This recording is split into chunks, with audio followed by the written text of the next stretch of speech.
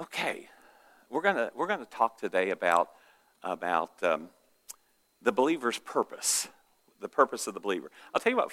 Before we do that, I do want to mention this because there are others who say, "I think this is where God's calling me." We will have a prospective members luncheon coming up soon, and I'll keep you notified about that. If you think, "Hey, I think this is where God wants us to be," I would encourage you after a church service. We will have that prospective members luncheon. You can come. Find out more about the church, ask questions, and get answers to things, and then decide, hey, is this where the Lord wants me? Also, I see Gary and Shereen back there. They're part of the trip, too. I didn't see you earlier. I would have pointed you out. New members back there who are the Martins and the Millers are working together at making that Israel trip happen next year. So you can see either one of those couples for additional information. So we're talking about the believer's purpose. As we come into a relationship with Jesus, God gives us destiny and gives us purpose. And I know those are big words, but they're big things God wants to do in our lives. You say, well, you don't know where I came from. God does. It doesn't matter.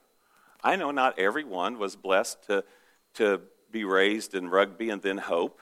I know not everyone was, had those privileges that I've had to be raised at finer educational facilities like Hauser High School. I get that. So you may look at me and say, oh, he's got an edge on everybody. But hey, God knows where all we've come from. And he uses us and calls us because he equips and enables us. And so I want you to be open to what God wants to do in your heart and your life. So we have a purpose. And we looked at last week that Jesus gave us some goals for the new year. He said this: seek first the kingdom of God and his righteousness. So if you wonder what my goals should be for the year, and every year and every day, seek first the kingdom of God and his righteousness. Put Jesus as a priority in your life. And he doesn't say it's the only thing that you can seek. If this year you said, well, I had some goals to be healthier or to save some money for a family vacation or, to get some more education, that's okay. It just doesn't say seek only, it says seek first. Those things become secondary in our lives. But God's all for you advancing your life. You can always pray about that and say, Lord, what's your vision for my life in these areas? But our main priority is to seek first the kingdom of God and his righteousness. And so then God gives these two missions to the church. Two missions, a mission, a commission, a goal, a purpose for the church. But you say, well, I thought we were talking about the believer's purpose, and now you're talking about the church. So I want to clarify that. And I think most of you probably know this, but it's good to be reminded of these things. When we talk about the church in a spiritual sense, and when we talk about the church as the Bible sees the word church, it is the believers and followers of Jesus. We are the church. In fact, when you read things in the New Testament, if you think of church only as a physical structure, there's some verses in the New Testament that will be confusing.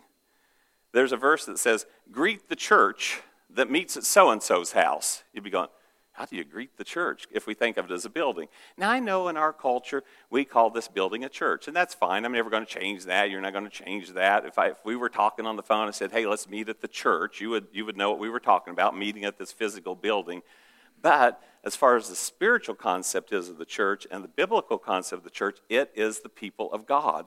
We are the church. So when I say believers have a purpose, and then I say the church has a mission, those things go together. We're supposed to hit the mark. We're supposed to be on target. We're supposed to accomplish what God has called us to accomplish. And I am totally convinced that I know that we live in such a world that communicates so clearly, and there's so much information that comes at us. We think about having destiny and purpose. We think about something huge because you can't help but turn on the TV and find somebody who has some kind of global influence or some kind of global impact. And then you think, well, I don't have a global impact. That's okay. You can have whatever impact in whatever sphere you have.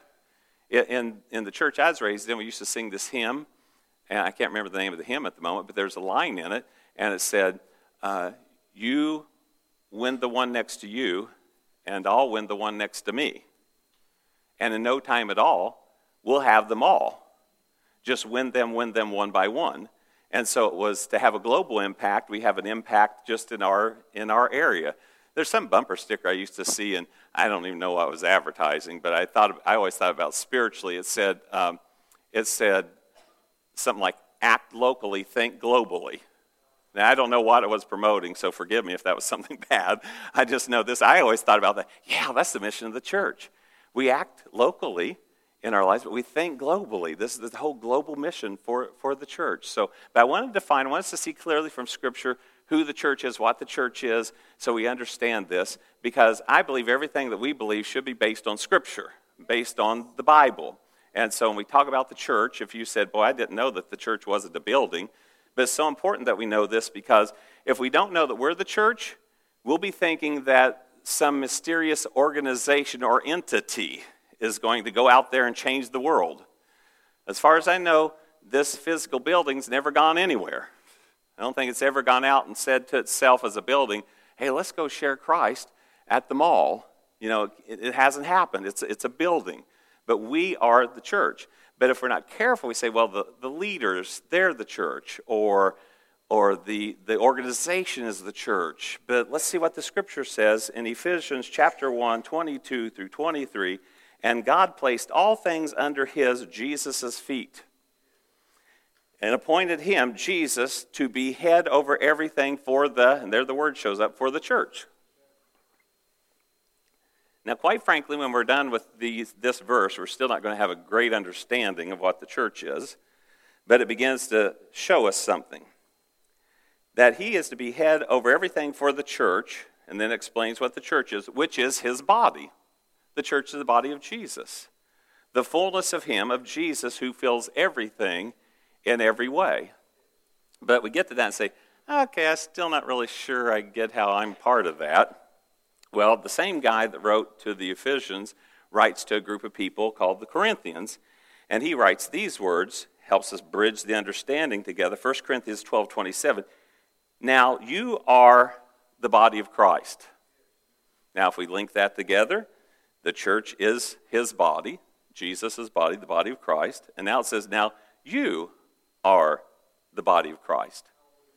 If you're a follower of Jesus, now if you're just somebody who says, I don't really care that much for Jesus, but I thought it would come today, or I got invited.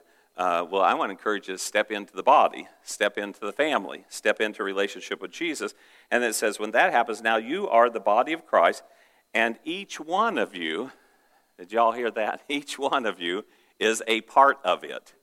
Each one of you is a part of it. So it's not just the elders or the pastor or staff leaders or an organization or an entity or a building. It's you all, me, you, all of us together. We are the church. And if we don't understand that, then we don't end up fulfilling all the destiny that God has in us. In fact, we often can get critical of the church as an organization, but we're not so much talking about organization, we're talking about us. We are the church. I think we have a friendly church, but people who have fellowship at a place always think it's friendly. Okay, so I hope we're a friendly church. I believe we are. But let's say that 4 of you couples went out after service, and you've been coming for a long time, and you're sitting down for lunch today, and you're saying, you know what, said, Crossroads just isn't friendly. Crossroads should be friendly. I wonder when they're going to be friendly. I wonder what's going to happen. I wonder who, I just can't keep going to a church that isn't friendly. It needs to be more friendly. Why aren't the leaders? Why isn't the organization? Why isn't it being friendly? But guess what would happen if you changed the way you think? Let's say 4 of you couples, total of 8, are sitting down having lunch, talking about the church not being friendly, and you say, we just found out today that we're the church. So if we're saying the church isn't friendly, that means we're not being friendly. And so next week, we're going to show up 10 minutes early. First of all, there's first miracle right there. We're going to show up 10 minutes early, and we're going to show up 10 minutes early, and we're just going to be friendly. We're going to be friendly. Guess what would happen? Can you imagine? I mean, it's not like we're a mega church, with 30,000 square feet in here. So what would 8 people being friendly do to change the whole atmosphere of an organization? Yeah, absolutely. So we are the church. So there's not some mysterious entity that's going to do it. We are the church. Why isn't the church leading more people to Jesus? Guess what? We're the church. So we need to go out and do it. Now, I want to show you this from the concept of organization versus the concept of our personal responsibility. Back many, many years ago, we had a program, short-lived program, and we just call it like deacons in training. We were looking for some more deacons But we thought it'd be a good place for people to try that service and figure out this isn't for me. Or we could see, well, I don't think this is your calling. And so there's this one particular person, and they were in the Deacons for Training, trying out the ministry, seeing if this is something they felt they were called to. And they called me up one day, and they said, hey, I want to step down and resign out of the Deacons for Training program. And I said, okay, why? And they said, because I want to minister to people, but the church is hindering me from doing that. I said, okay. I said, what happened? Give me an illustration. I said, well, there's a person in our neighborhood that I've met a few times, and a family, and the dad passed away. And he called the church and said, I would like for you to send flowers to this funeral home for this family. And we had a secretary at that time. The secretary found out that no one even knew who this person was. Now, I get this. We still love people, right? But we don't have a bottomless flower fund. So he said, really, the flower fund's for people who are church members that we can send to the funeral home. And it aggravated and upset the person. So they said, I wanted to minister, but you guys wouldn't let me.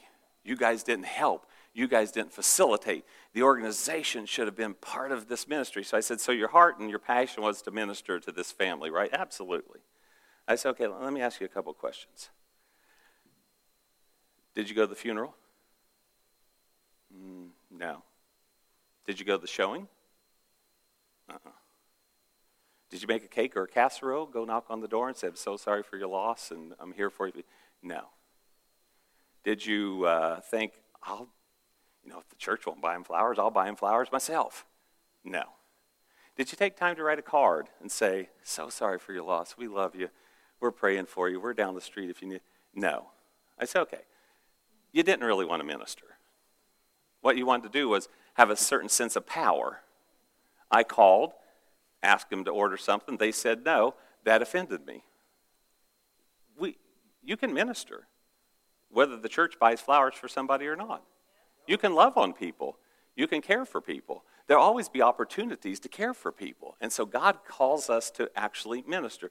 Now, honestly, had the person said yes to all those things, I would have said, yeah, they really did want to minister. And it was a wonderful teaching moment for him, and then we excommunicated him from the church. And we did not.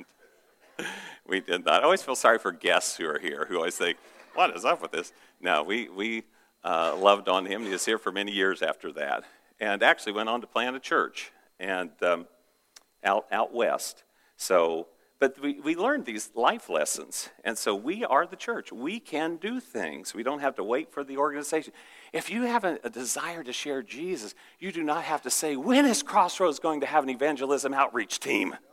When is Crossroads going to finally put us all on a bus and drive us somewhere to go share Jesus? Guess what? You can go share Jesus every day as often as you want. Nobody's stopping you from doing that. And I actually think it's somewhat of a hindrance to, not Crossroads, to the church at large when we think the organization has to do it all and God calls us to do stuff. You can pray, you can love, you can serve. So we have these missions. We got these two missions for the church. And since we are the church, they're our missions too. And so we want to see what they are. The churchy terms for these are the Great Commission and the Great Commandment. Those are the two churchy terms. So we're going to look at first the Great Commission. Then Jesus came to them and said, this is the resurrected Jesus. He has God Almighty, creator of heaven and earth, clothed himself in a human body. You'll find this in John, the Gospel of John, chapter 1. He lived a sinless life. He lived the life we should have lived, but we weren't capable of. He died the death that we deserved to pay for our sins. And to prove he was who he said he was, he rose from the dead, showing that when Jesus says, I am the way, the truth, and the life, and no one comes unto the Father but by me, he's earned the right to say that. He's creator of heaven and earth, humbled himself in a human body, died the death we deserved, rose from the dead to give us eternal life. So he proved who he was. And the resurrected Jesus meets up with the disciples and says this, then Jesus came to them and said, all authority in heaven and on earth has been given to me, therefore go. Now, it is implied, not just I have authority, hip hip hooray for me. you slugs go out there and try to figure it out however you can. No, he says, I've been given all authority. I'm passing it along to you, which is Jesus' pattern. We see that. Remember, he got the 12 and he gave them authority to go minister. He got 70 people and he said, I'm going to give you authority. I'm going to give you authority to tread upon serpents and scorpions and over all the power of the enemy, and nothing shall by any means harm you. And he said, go out and heal the sick, raise the dead, cure leprosy, cast out demons, and declare the kingdom of heaven is among you. And so he gave authority. And here he's given authority too. He says, therefore go and make disciples. I want you to see that word, make disciples. Don't lose that. We'll come back to that. Therefore go and make disciples of all nations, baptizing them in the name of the Father and of the Son and of the Holy Spirit, and teaching them, this is discipleship, teaching them to obey everything I have commanded you, and surely I'm with you always to the very end of the age. Now, in the world of Christianity, there's stuff called conversions or converts. Converts are wonderful. What's a convert? You share the beautiful message of the gospel of Jesus with somebody. You let them know that, you know what, Jesus is a wonderful Savior. You need Jesus as your Savior. And they say, you know what, I think you're right. I need Jesus. You pray with them. They give their life to Jesus. This is such a big deal that the Bible says heaven rejoices. Heaven rejoices when a person gives their life to Jesus. So heaven rejoices, and they're what's called a convert. But Jesus just told these disciples, I don't want just converts, I want disciples. So I want you to teach and train and equip people for the ministry. So I thought, let's define what a disciple is. Just a regular old dictionary's definition of a disciple. Let's look at that. Next slide, please. It says disciple.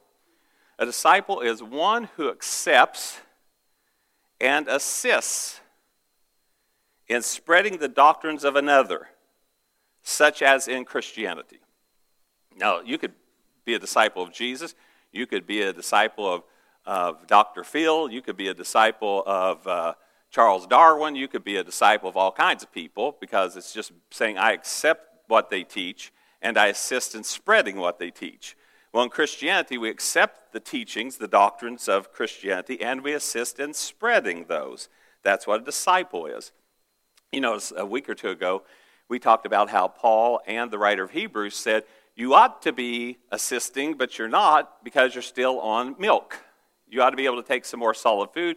You ought to be able to help out in the ministry, but I have to keep bottle feeding you over and over and over again. And they said, that's not right. We need to grow up. So disciples are people who are growing up, understanding what they believe, why they believe, and passing that information along. Now, that's called the Great Commission. Now I want us to talk about the Great Commandment. Jesus was masterful at answering questions. Everybody was always trying to trick him. He was just too sharp for them. They've been trying to trick Jesus. If you read this in context in Matthew 22, a teacher of the law says everybody else is failing at tricking Jesus, but I won't. I have a question for him. And so they're asking a question to trip him up. And he says, teacher, which is the greatest commandment of the law?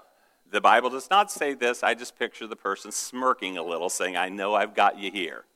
Because whatever you say, I'll make an argument out of it. And so Jesus replied, love the Lord your God with all your heart and with all your soul and with all your mind. This is the first and greatest commandment. Well, there's no argument for that. And the second is like it, love your neighbor as yourself. All the law and prophets hang on these two commands. I thought about that one day. I thought, really? And so I started thinking about that. If we love God passionately and we love people like we love ourselves, yeah, it answers everything. It solves it all. The message of love. In the book of Matthew, the Great Commandment comes before the Great Commission. Because I believe the more I love God, the more I love people, the more I am apt to want to share Jesus with them and the good news of Jesus. So understanding the love we should have for God and for one another is paramount in launching us into sharing our faith and making disciples. Now, it's a big order to say, I want you to love God with everything you've got, and I want you to love others like you love yourself. It's a big order that we have the capacity to do only by the Holy Spirit. You will not do it in yourself. I I just don't love people like I love me. And you probably don't love people like you love yourself. But the Holy Spirit can help us. In Romans 5:5, it says the love of God has been shed abroad or poured out in our hearts. We were on a trip one time, and the person who was leading the trip, Darlene and I and the family, was Greek. And she had her Greek Bible, and she loved the Lord. And I never forgot this, on Romans 5:5, she says, because our New Testament was translated primarily out of Greek, so she's looking at the original language. And she says, most of your Bibles say the love of God was poured into your hearts, or the love of God has been shed abroad in your hearts. But she said, really, the best Greek translation is this: the love of God has been exploded in your hearts by the Holy Spirit. I never forgot that. Ooh, I like that visual image, exploded. The love of God. I mean, just it got grenaded in your heart and exploded in you, the love of God. And so we need this love of God. And we need the love of God to share with people and to teach people and to help people grow in the things of God. So we have some assignments. The first one we saw last week is that we're to seek first the kingdom of God and his righteousness. So I want to encourage you. I said one of the things we can do is when we wake up in the morning, first just pray. You don't have to be an hour in prayer or 10 minutes or even 2 minutes in prayer. You can just open up your eyes in the morning and say, Lord, I'm yours, you're mine. I want you to be first in my life today. Now this is crazy because I was really in a great habit of doing that. And I have struggled with that all week long. I'll find myself 15 minutes into my day going, oh yeah, Lord, I'm yours, you're mine. And so if you say, I've been struggling with that for a little bit too this week, well, join the crowd. I'm happy that you're struggling.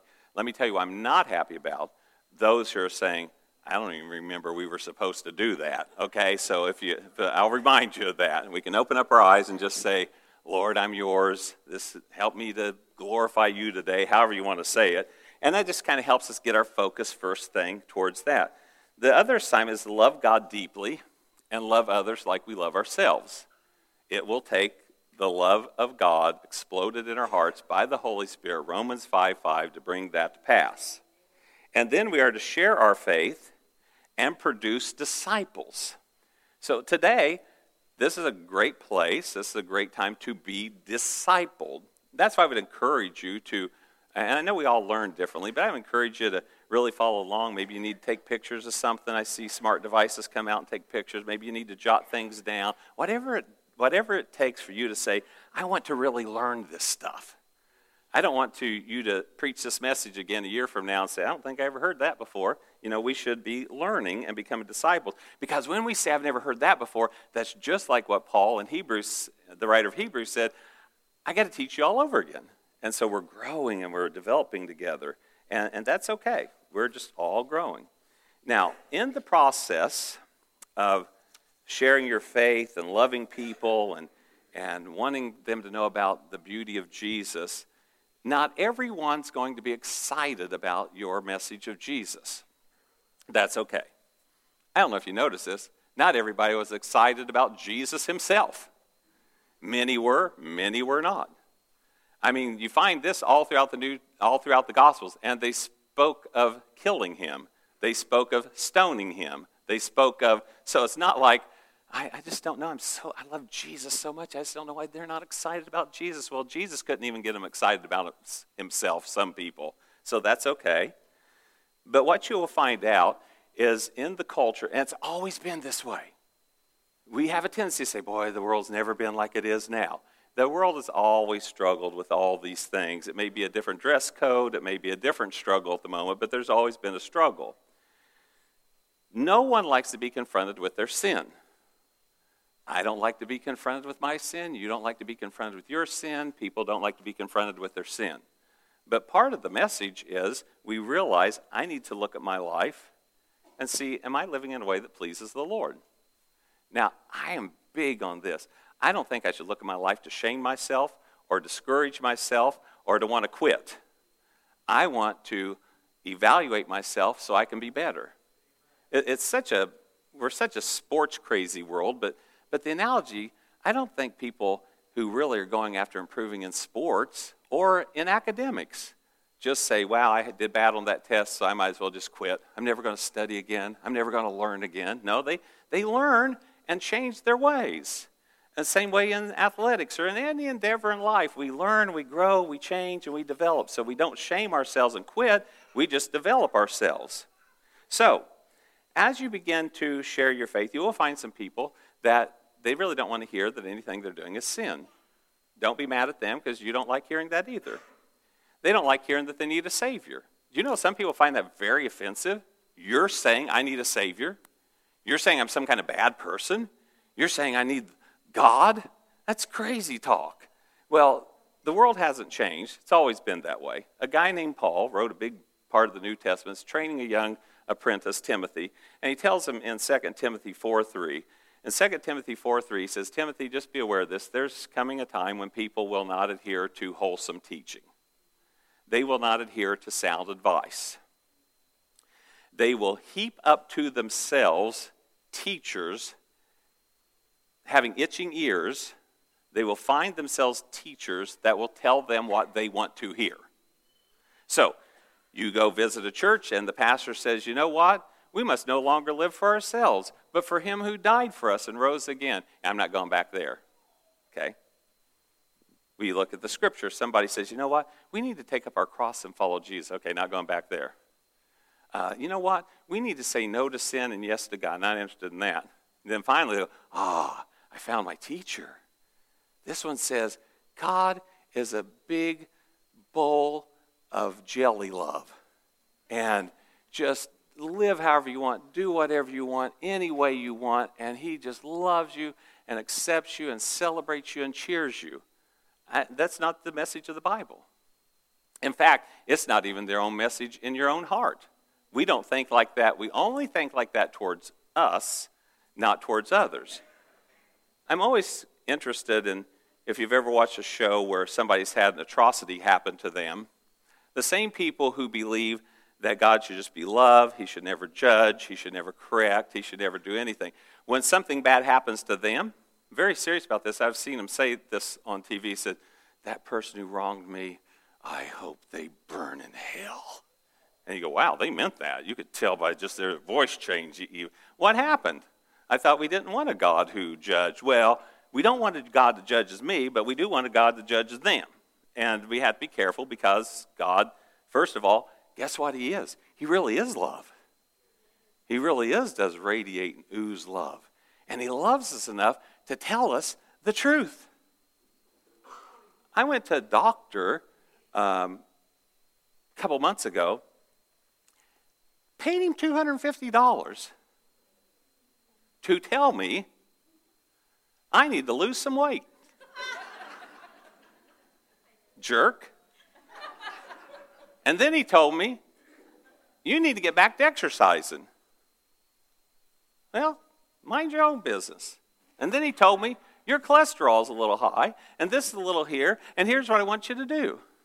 Now, I could have said, I'm going to find a doctor. Then when I walk in, they just look at me and say, Tracy, you are the perfect specimen of physical fitness. I like you. I'm not going to run any tests. I can just look at you and tell you are top notch. And I'm only going to charge you $75 to tell you you're in great shape. But guess what? That doctor was just telling me the hard truth. And sometimes we need to hear the hard truth. And I have set a goal for January 1st, 2024 to really get in shape and to really deal with this stuff in my life. Okay, anyway, moving on. You're believing with me, thank you. So, truth sometimes needs to be told. I want to tell somebody, you're on the wrong road, going the wrong way, and you're not going to end up where you want to end up. I don't think that's mean. I want to tell somebody, the bridge is out ahead. I want to tell somebody, I'll tell you what, that's a bad idea. So, anyway. So the favorite verse of all of us, if we feel like we're being judged, and especially in the world, I don't care if nobody's ever been in church before, they know this Bible verse. You say something they don't like, what do they say? Well, don't judge me. The Bible says don't judge. First of all, they don't know what nothing else the Bible says, but they know it says don't judge. Don't judge. So I got a buddy, and I really do love the guy, but he says, Jesus never judged. Jesus never imposed his beliefs on people. And we know each other well enough. They said, that's not true. And so I list dozens of things in Scripture where, guess what? Jesus imposed his beliefs on people. I am the way, the truth, and the life, and no one gets to the Father but by me. Sounds a little judgy to me. Unless your righteousness exceeds that of the scribes and Pharisees, you will not see heaven. Sounds a little judgy to all kinds of people there. What's he telling? Truth. Truth based in love. If you're a parent, you've told your kids stuff they didn't want to hear, but you told them that because you love them. Young people, contrary to popular belief, most parents aren't out there just trying to ruin your life. Okay? Just want you to know that. I remember one of our kids one time said, it's just so hard around here. And I said, it is. I admit it. I said, here's our basic rules here. Don't do anything criminal. Show up at curfew. Come to church with us on Sunday. And pick up after yourself every now and then, if you would, please. I said, it's like a Nazi concentration camp around here. This is horrible, you know. And most of the advice parents give their kids is because we love our children and we want them to be safe and healthy and whole and have a wonderful life. So, since you're going to be told you should never judge, and Jesus never judged, which is not true, and Jesus never imposed his beliefs, which is not true. I mean, it's pretty imposing, say I'm the way, the truth, and life, and no man comes to the Father but by me. I want to teach a message next week. Next week, we are going to have a teaching 101 on how to judge people. That's a gospel truth, what we're going to talk about. We're going to talk about how to judge people and how to judge situations. Now you say, there's the problem with the church. We're all being judgy. No, there's righteous judgment. There's wholesome judgment. There's good judgment. You should judge things. Well, I'm sorry, Pastor, I could never judge anything. I'm not a judger. I will never judge. You'll never convince me to judge. Okay, well, I got some questions for you. Someone is sex trafficking people. Is that okay? Well, that's a little judgy. Yeah, but the person who's sex trafficking them says they really love the Lord. Do they really love the Lord? How dare you? Apparently, you have the total ability to judge righteously and rightly circumstances and situations. Now, I do understand that's far different than a lot of the judgment that goes on. This is not right judgment. I cannot believe she wore that today. When Tracy said he needed to lose a little weight, I thought, you sure the doctor didn't say a lot of weight? You know, okay. We're not talking about that kind of judgment. We're talking about righteous judgment, wholesome judgment, loving judgment. And the Bible actually teaches us how to do that in a right way. And so if this is all confusing to you, just join us next week. We're going to talk about this. And I want to give you a verse on it, 1 Corinthians 6, 1 through 3. This will actually help us love God, love others, and fulfill the Great Commission and the Great Commandment. 1 Corinthians 6, 1 through 3. In case you've never seen this, there's more to the Bible than just one single verse. And also, we could take time to explain that one single verse. Don't judge lest you be judged, and the measure you judge will be measured back to you. That's true, and we'll deal with that. Here's 1 Corinthians 6, 1 through 3. If any of you has a dispute with one another, do you dare to take it before the ungodly for judgment instead of before the Lord's people? You know what he's saying? The Lord's people should be the ones to judge these things, not the ungodly. Or do you not know that the Lord's people will judge the world? Or do you not know that the Lord's people will judge the world? And if you are to judge the world, are you not competent to judge trivial cases? Do you not know that we will judge angels? How much more the things of this life? You and I are called to righteous, wholesome, biblical, loving judgment. You just read it here in the Scripture. And again, you say, well, I don't think I could ever. Okay. I'm going to give you a couple more, see if you can judge. A scam artist is robbing retirees of their life savings. Is that wrong? A scam artist is robbing retirees of their life savings. Do we say, I don't really want to judge him? No, we'd say, no, that's wrong. Is that sinful? Yeah. Some of you, I'm not sure you know. You're going, I don't know. Yeah, yes, that's sinful. That's wrong. It's wrong. How about an employer that knows one of their employees is desperate to keep a job, and they take advantage of them and pay them less than they pay other people because they know they're desperate? Is that wrong? Yes, that's wrong. We should be able to judge that and say, this is not right. This is not good. This is not wholesome. Somebody refuses to serve someone in a business because they have a different nationality. Is that wrong? Yeah, sure it is. It's sinful. It's wrong. So we all judge all the time. The question is, can we learn to judge rightly? Can we learn to judge righteously? Can we learn to judge in such a way that's oozing with love? The rich young ruler came to Jesus and said, what must I do to have eternal life? And Jesus said, keep the commandments. And the rich young ruler said, all these I've kept since my youth. And Jesus did not argue with him, say, liar, you have not. He said, all these commandments I've kept since my youth. He said, there's one thing you're lacking. This is kind of my paraphrase. You are in love with money. So go give your money away, sell all you have, give it to the poor, come follow me, and you'll have eternal life. And the Bible says that the rich young ruler went away sad because he had great wealth. And the Bible also records in that story these words, Jesus loved him. Jesus loved him. He loved him. He told the truth to him in love. So, we are capable of judging rightly, and we are capable of judging justly, and that's the goal of judging.